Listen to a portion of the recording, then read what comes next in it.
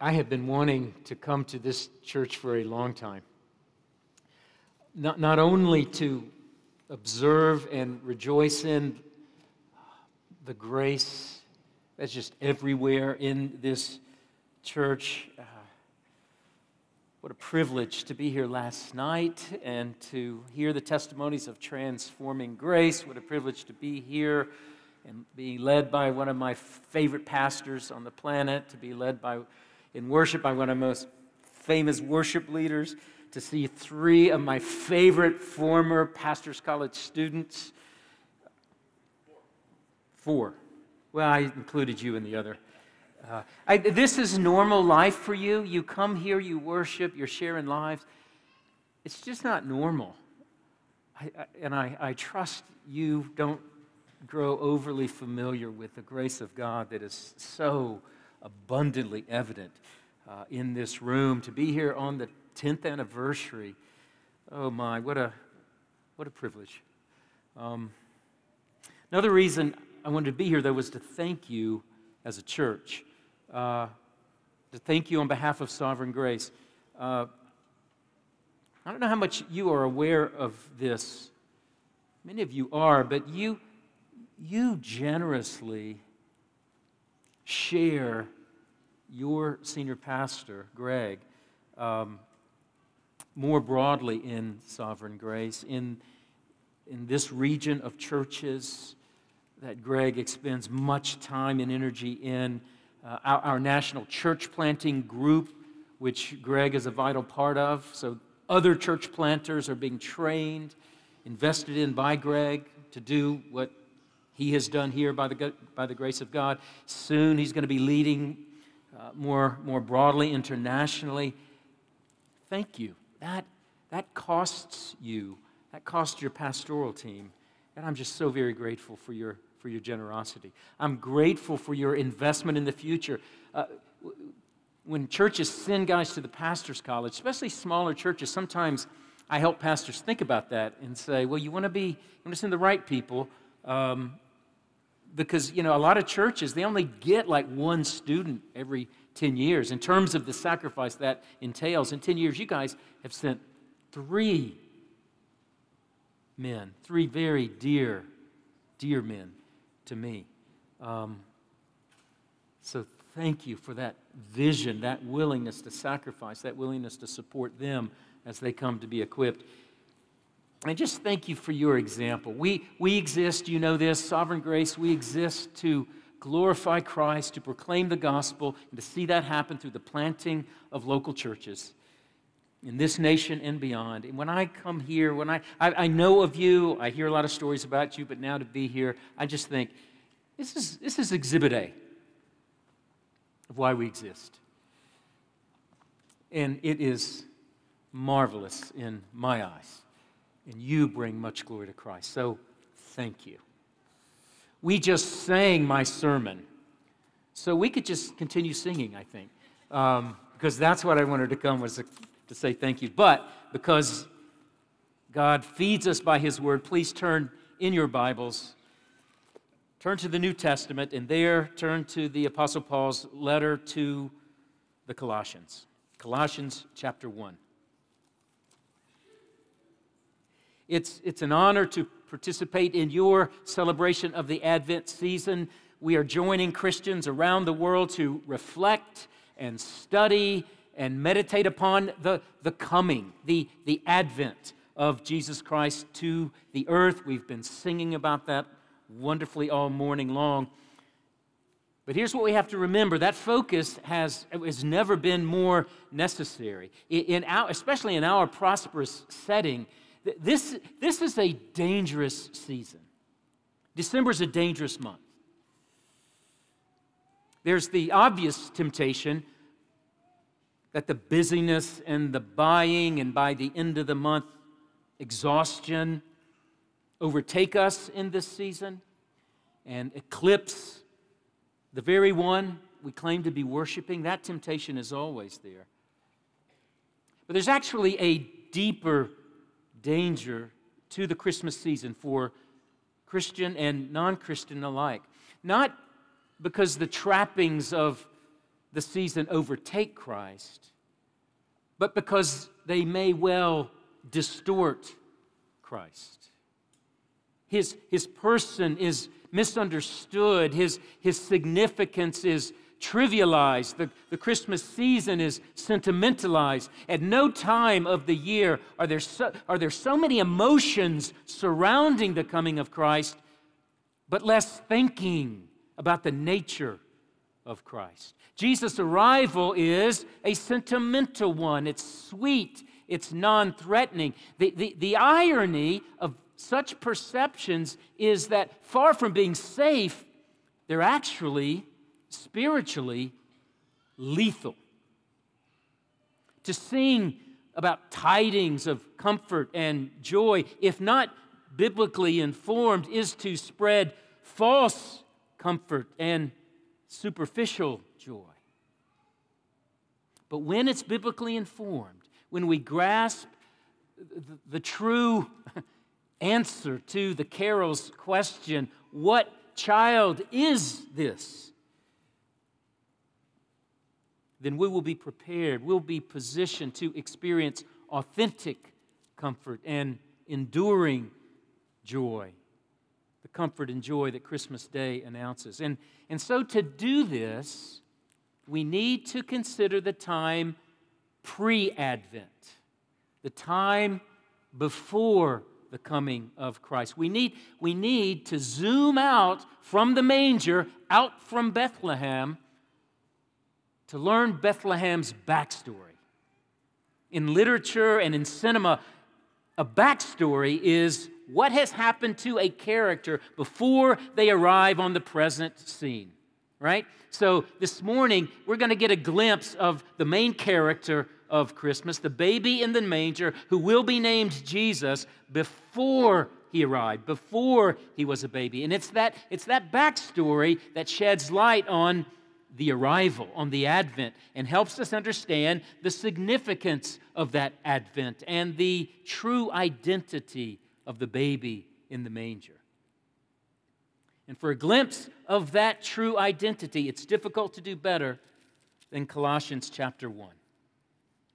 Paul is writing to Christians who had fallen prey to false teachers and their teaching. And whatever the precise nature of that teaching was, it had one deadly characteristic. It diminished Christ. It cast doubt on his sufficiency and their salvation. And so Paul discerns and addresses their greatest need by fixing their eyes and setting their hope on the true identity of Christ. And to do so, what Paul does as a wise pastor, he paints a portrait of Christ that's calibrated to their needs. And here's what they needed. They needed to see Christ in his unmatched glory and his unchallenged supremacy. They needed to have their eyes fixed on and their souls satisfied by and their hope set upon the authentic Jesus, not one of their own imagination, not one warped by their fears or their circumstances, not one diminished by their emotions. And what's true of them is true of us as well. Not only in the Christmas season, but every season of our lives, every day of our lives. So here's what I want us to do. I want us to just take in this portrait. Let's learn Bethlehem's backstory that we may truly come and adore him this season. Amen. Colossians chapter 1, verses 15 to 20. This is the Word of God. He, Christ, is the image of the invisible God, the firstborn of all creation. For by him all things were created, in heaven and on earth, visible and invisible, whether thrones or dominions or rulers or authorities. All things were created through him and for him. And he is before all things, and in him all things hold together. And he is the head of the body, the church. He is the beginning, the firstborn from the dead, that in everything He might be preeminent. For in Him all the fullness of God was pleased to dwell, and through Him to reconcile to Himself all things, whether on earth or in heaven, making peace by the blood of His cross. Merry Christmas. That is a breathtaking text painted on a cosmic canvas, all designed to portray to us this morning the supremacy of Christ. And in this portrait, as we look at it, we can discern two aspects of Christ's supremacy, two facets of the true identity of that seemingly helpless baby in the manger. We're going to look at two of those this morning. The first facet is this. If you're taking notes, this would be point number one. Christ is the pre-existent Son and Lord over all creation. The pre-existent Son, Lord over all creation. If we were to read further before, we'd see in verses 13 and 14, Paul has just spoken about Jesus as God's beloved Son, and he's reminded his readers about the redemption and the forgiveness that Christ brings. But then in our verses, he just unexpectedly launches into cosmology. It's as if he's saying, just whose kingdom have you come into? Who is this one who brings forgiveness? How secure is that forgiveness? How far can we trust Him? Just who is this baby in the manger? So Paul answers, verse 15, He is the image of the invisible God, the firstborn of all creation. And at this point in the letter, if you were to read it, everything changes. Gone are the complex Pauline sentences with clause after clause and participle after participle. There are no personal references in our text, no I's or you's or me's, just a litany of towering assertions, one claim after another, all riveted on Christ. 14 times in our verses we hear He, Him, His. And it's vast and comprehensive in its expressions. 8 times we read all, everything. It's like stepping into an informal, welcoming foyer of a home and then going through a doorway and then entering a massive, ornate museum. All of a sudden, a new world opens up. A new world opens up for us in verse 15. And we learn something. We learn Christ is not a sentimental figure. He's not a model to inspire noble living or generous giving. Our salvation is not some small, private, merely personal matter. You know what happened to you when you were saved? We've been swept up into a cosmic drama. That's what's happened. So, who is this beloved Son of verse 13? 2 titles greet us. Paul first describes His relationship to God. He is the image of the invisible God. God, you're a well-taught church. You know this. God is invisible. He is spirit. He dwells in unapproachable light. He cannot be seen. But Christ is His image. He makes God visible. He perfectly mirrors the nature and the life and the character of the Father. That's precisely what John teaches in his gospel, John 1:18. No one has ever seen God. The only God who is at the Father's side, He has made Him known.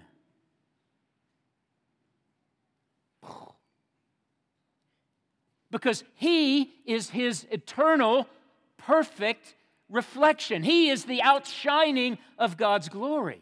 That's how the writer of Hebrews puts it in Hebrews chapter 1. He is the radiance of God's glory, the exact imprint of His nature. This is who redeemed you, Paul says. This is who the gospel brings to you. Before he took on flesh as a baby in the manger, the Son of God was eternally alive and active as God. Christ insufficient? A more secure forgiveness somewhere else? A richer spiritual experience elsewhere? Something else more glorious and attractive and satisfying? Here in Christ is where the eternal God is seen and can be encountered and can be known. The second title moves from Christ's relationship to God to Christ's relationship to creation. Verse 15 again.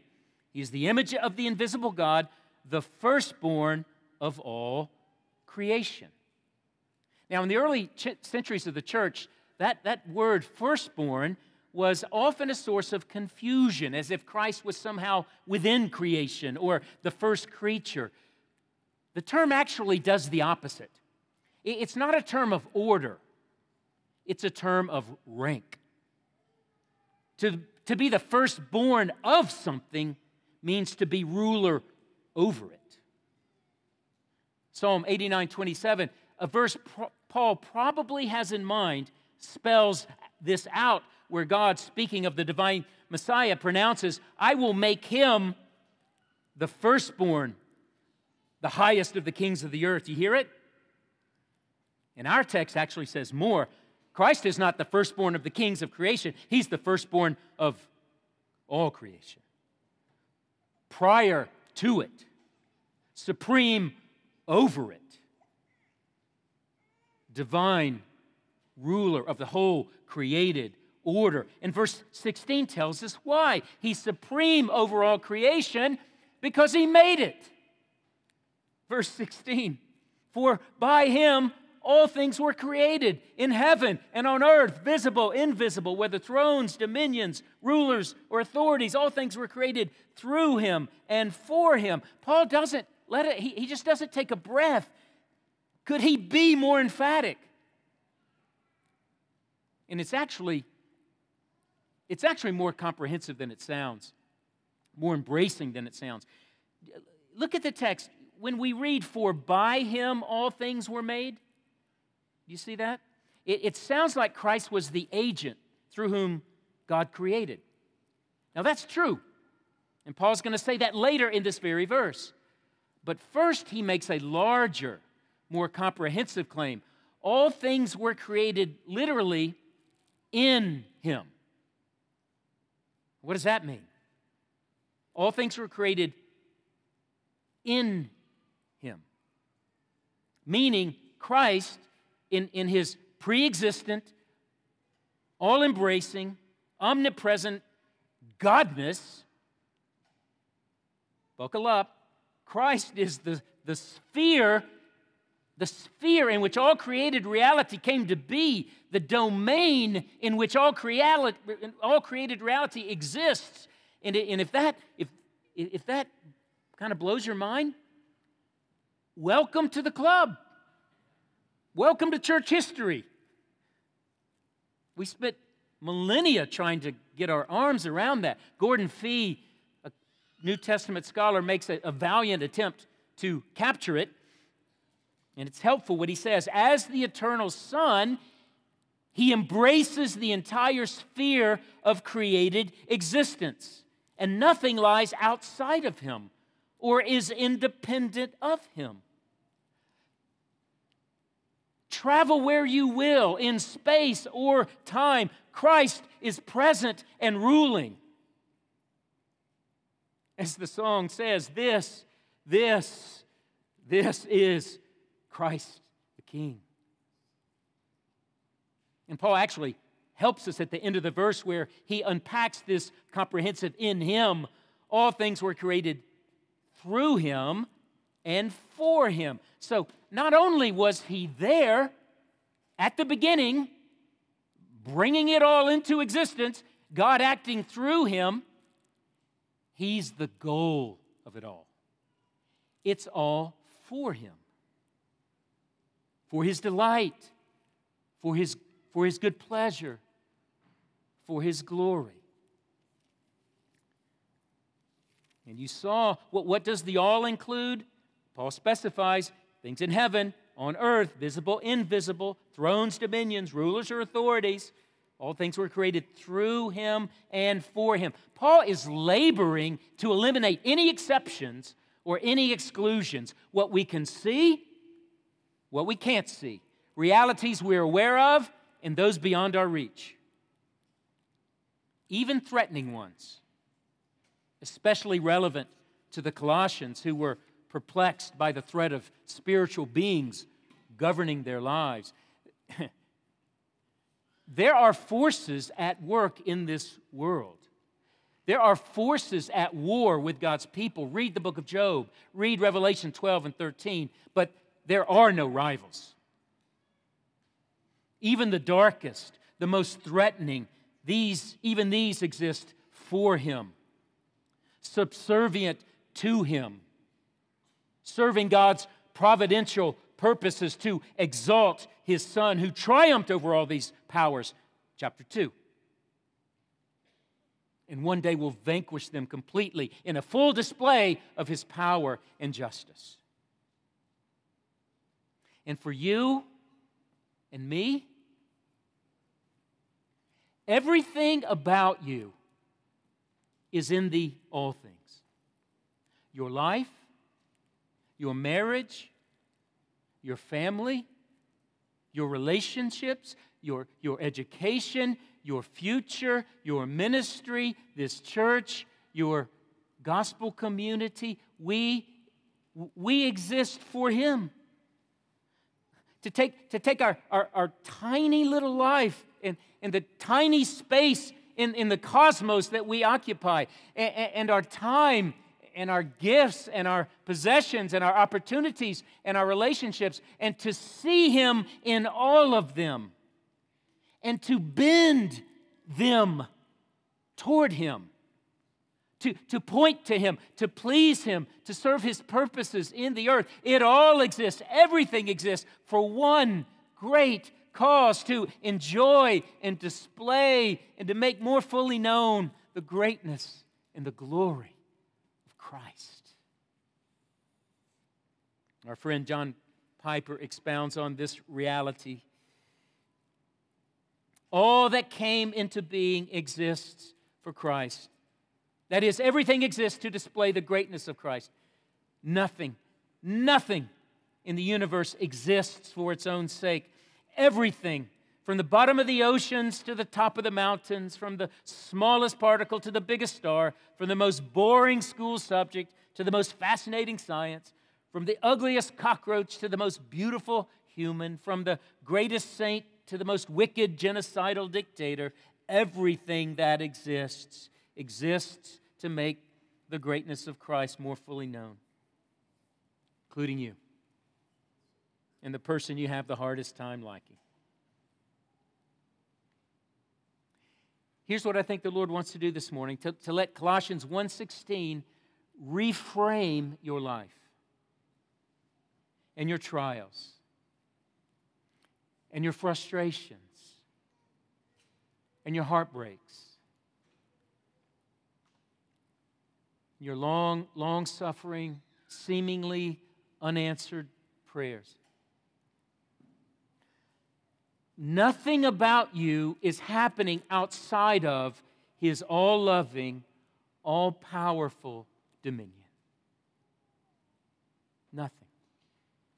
And everything about you is being used by Him to display the greatness of Christ to you and through you. Isn't that glorious news?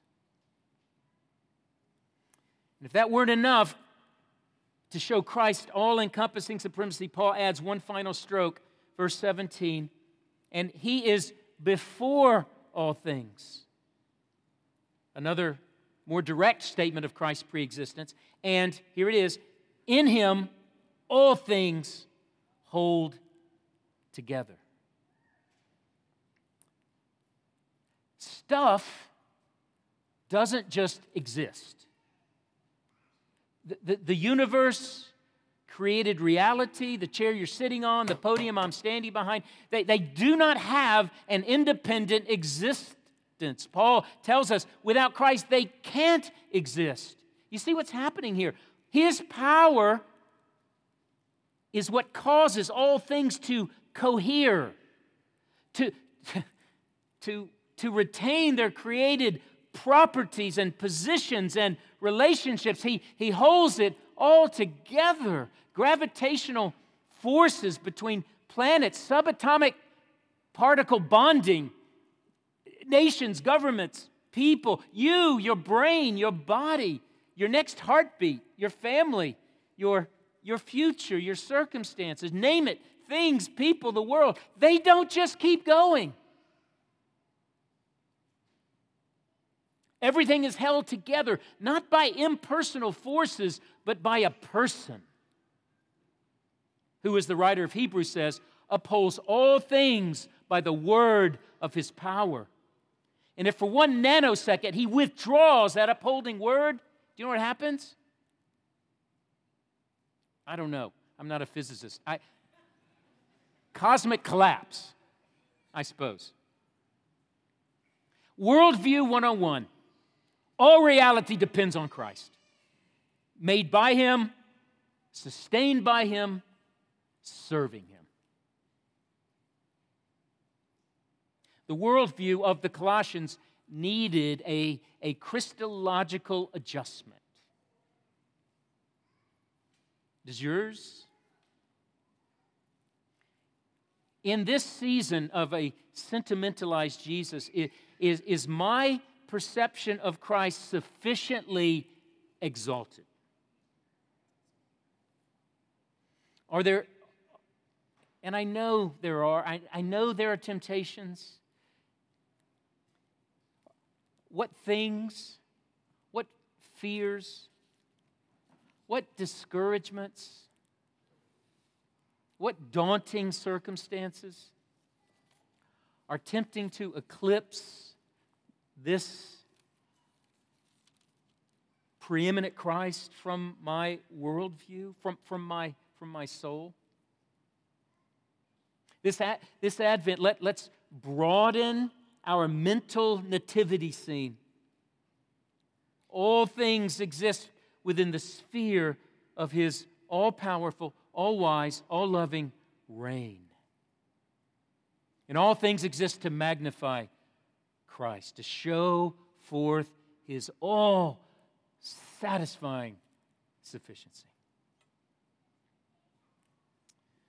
Well, as our poem unfolds, Paul's focus sharpens, and we see a second aspect of Christ's identity, which reveals His supremacy. He's not only the pre-existent Son, Lord over all creation. Number 2, Christ is the incarnate Savior, Lord over all redemption.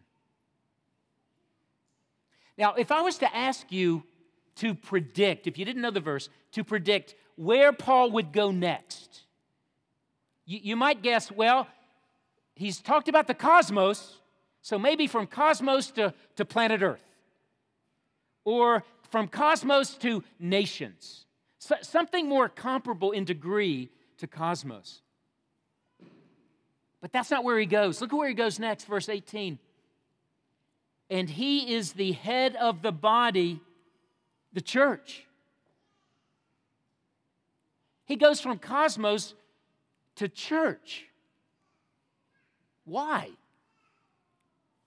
Well, the answer is why the heavenly host broke out in song outside of Bethlehem. Christ is supreme over all, but the place that supremacy is expressed most gloriously is the church. Isn't that amazing? And don't read by the metaphor. It says Christ is the head of the church. And with that metaphor comes love. Like creation, Christ directs and rules the church. That's That's our hope, but it gets better. Unlike creation, He doesn't just rule, He's organically connected to His people, providing for their life, providing for your nourishment, providing for our well-being. Do you see Paul's strategy, his pastoral strategy to these Christians losing their nerve, enticed by offers of a new alternative spiritual power? Paul tells them, you are connected personally to the only true source of life and power. In America, December is just one long month of people grasping after promises of joy. Paul interrupts that. He interrupts our frantic lives and tells us, do not look elsewhere for what only Christ can provide. And Paul begins to unpack this in verse 18, the second stanza of the poem, where Paul now speaks of Christ after Bethlehem in His incarnate state. Look at verse 18b. He is the beginning, the firstborn from the dead, that in everything He might be preeminent. Paul is not letting us catch our breath. Two more exalted titles that actually combine in a powerful way. So I want you to think with me for a second. What do you think of when you hear that phrase, the beginning? You hear the echo, don't you, of the very first words of the Bible, the beginning. And then he says He's the firstborn, that title of supremacy, the firstborn from the dead, alluding to Christ's resurrection. Okay, so here's the logic, which will explode any small notions of the Christian life. In rising from the dead, Christ signaled something. He became the beginning. Think Genesis 1, a new beginning. On Easter Sunday, a new creation was launched.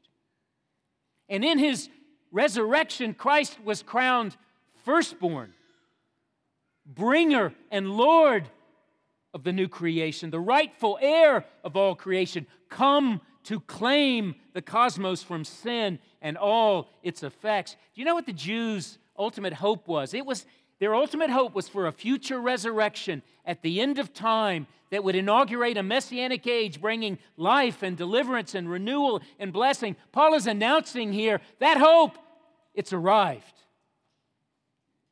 Christ's resurrection has brought that age forward into this age, unleashing God's saving power into this fallen world. He made atonement for sin. He conquered death. He defeated every enemy arrayed against God and His people. And now, through the gospel, as the Lord of the new creation, He's extending that power through the church. That's what the book of Acts is about. That's the ultimate, on this 10th anniversary, that's the ultimate explanation for this church and every true church. If a visitor comes here and asks one of your pastors, how did this church get here? He'd probably talk about the church planting team. He'd probably talk about the years of service by so many people in this room. That would all be true. But the ultimate answer to that question would be this: Christ has triumphed over sin and death. And now He's reclaiming a fallen world and extending His cosmic rule through the church. That's how this church got here. Christ is extending His rule through the earth, and here is an expression of it. Isn't that glorious? Makes you think different about your church. And the aim of this new creation is the same as the old creation. It's the main point of this stanza, 18b, that in everything He might be preeminent. And the grammar in the original is emphatic. I'm going to translate it for you most literally. That He might become in all things Himself first. It's the goal of creation. It's the goal of the church. It's why we do, it's why you do everything you do here, preaching the gospel, linking arms, encouraging each other's growth, pointing each other to Christ, counseling hurting members, raising up leaders, planting churches. It's all so that in everything, every heart, every life, every church, every nation, all creation, Christ might become and be seen to be first, preeminent, most loved, most valued, most treasured, most labored for, most exalted, most trusted.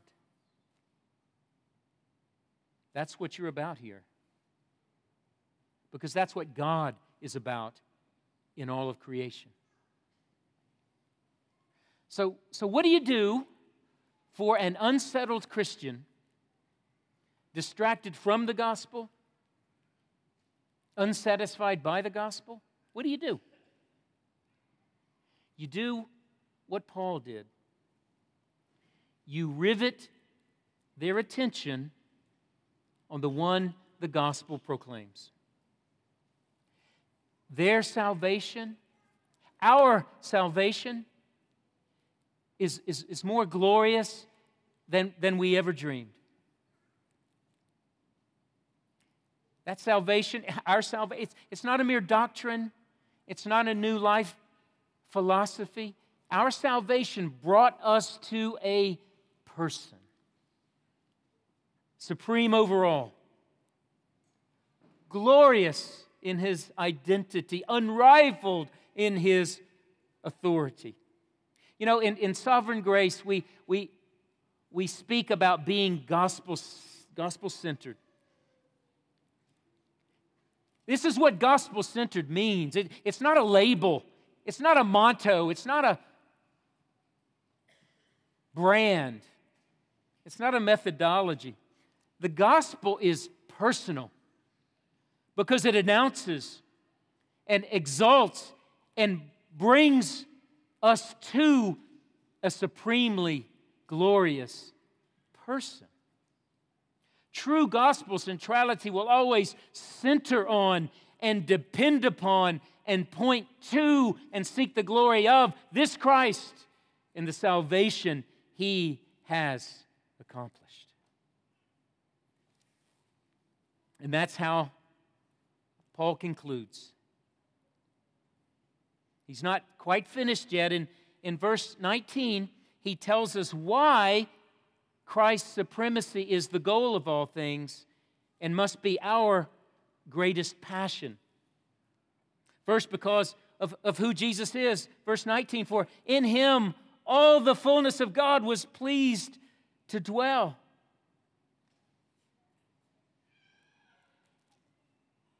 Christ should have first place in all things because in Him we encounter all we can know and have from God. Do you know that?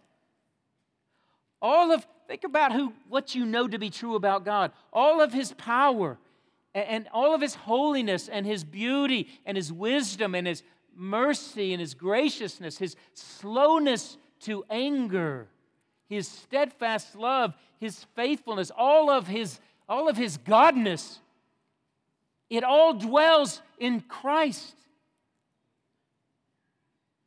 Brothers and sisters, to have Christ is to have all God can give you. He will give you nothing else. You need nothing else.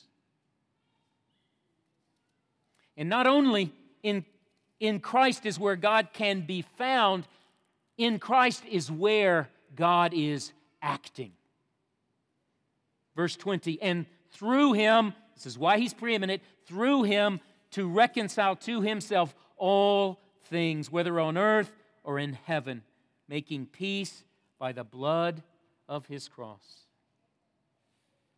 And so Paul concludes this poetic praise by returning to his launching point in verse 14. He concludes with the cross, where the glory of this one is most fully displayed. This one in whom all the fullness of God was pleased to dwell, this one through whom and for whom all things were created. It's this one, as we sang, who left heaven and took on flesh and lay in a feeding trough,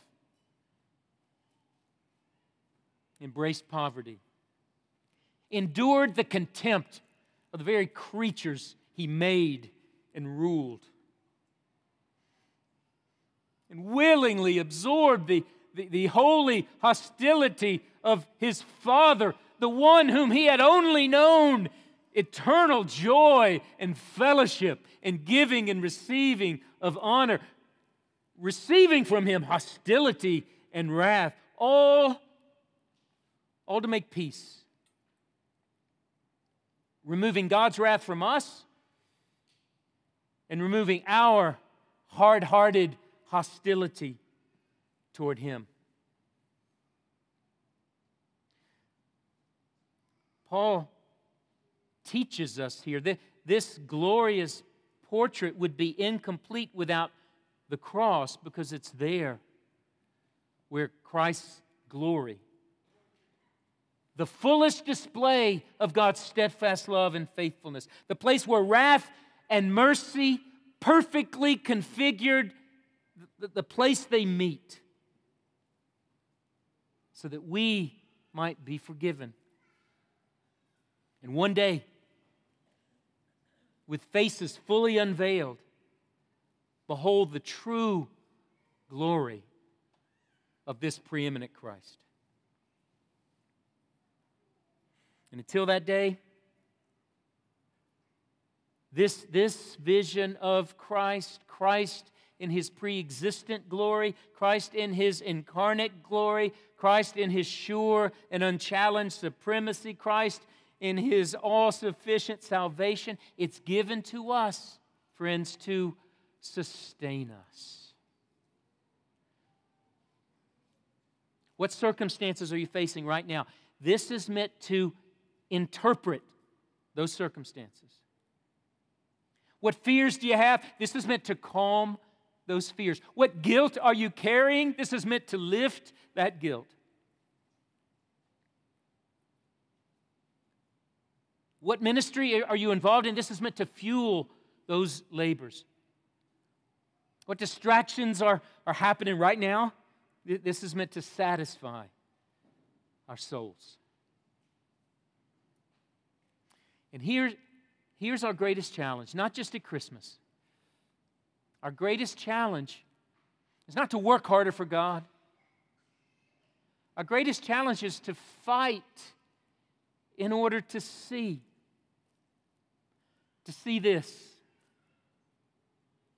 to see Him.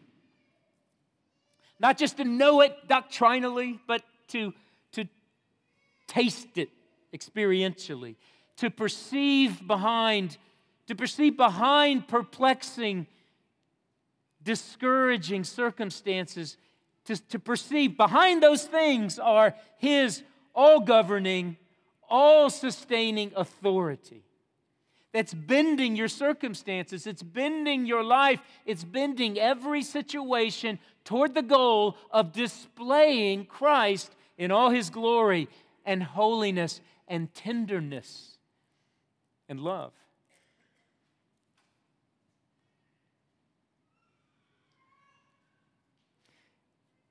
This portrait is given to us so that we might savor amidst heartbreak or holiday distraction His all-filling, all-pacifying, all-satisfying sufficiency. The most potent remedy for fear or discouragement, for any need we have, is a high Christology. And so together, we fight. We link arms. We encourage we serve, so that we might see and wonder and admire and be comforted and cheered by and fortified by the glories of Jesus and all He's done for us and all He promises to be for us. So together in this Advent season, let's just allow this portrait to expand that nativity scene in your soul. Together let us proceed this Christmas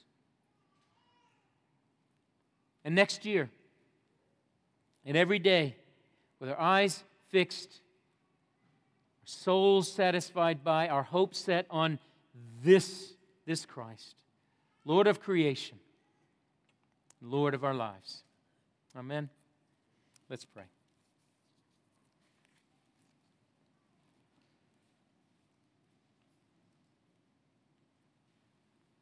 Father, you have so generously revealed to us things that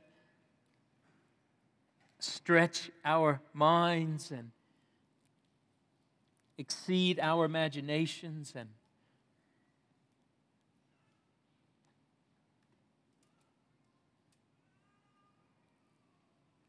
Lord, sometimes we just think it sounds almost too good to be true. Thank you for sending your Son to show us it's true. And I pray for Emmaus Road Church on this anniversary of 10 years, moving into the next 10 years. Lord, would you grant them today, tomorrow, next year, every year, would you grant these dear people eyes to see, hearts to lay hold of, strength to hold on to, just who this one is who saved them, just who this one is who is holding them, just who this one is who promises to be everything they need. Lord Jesus, be magnified in every mind, every heart, every life here this morning, that you might be preeminent, that you might be glorified. In Jesus' name, amen.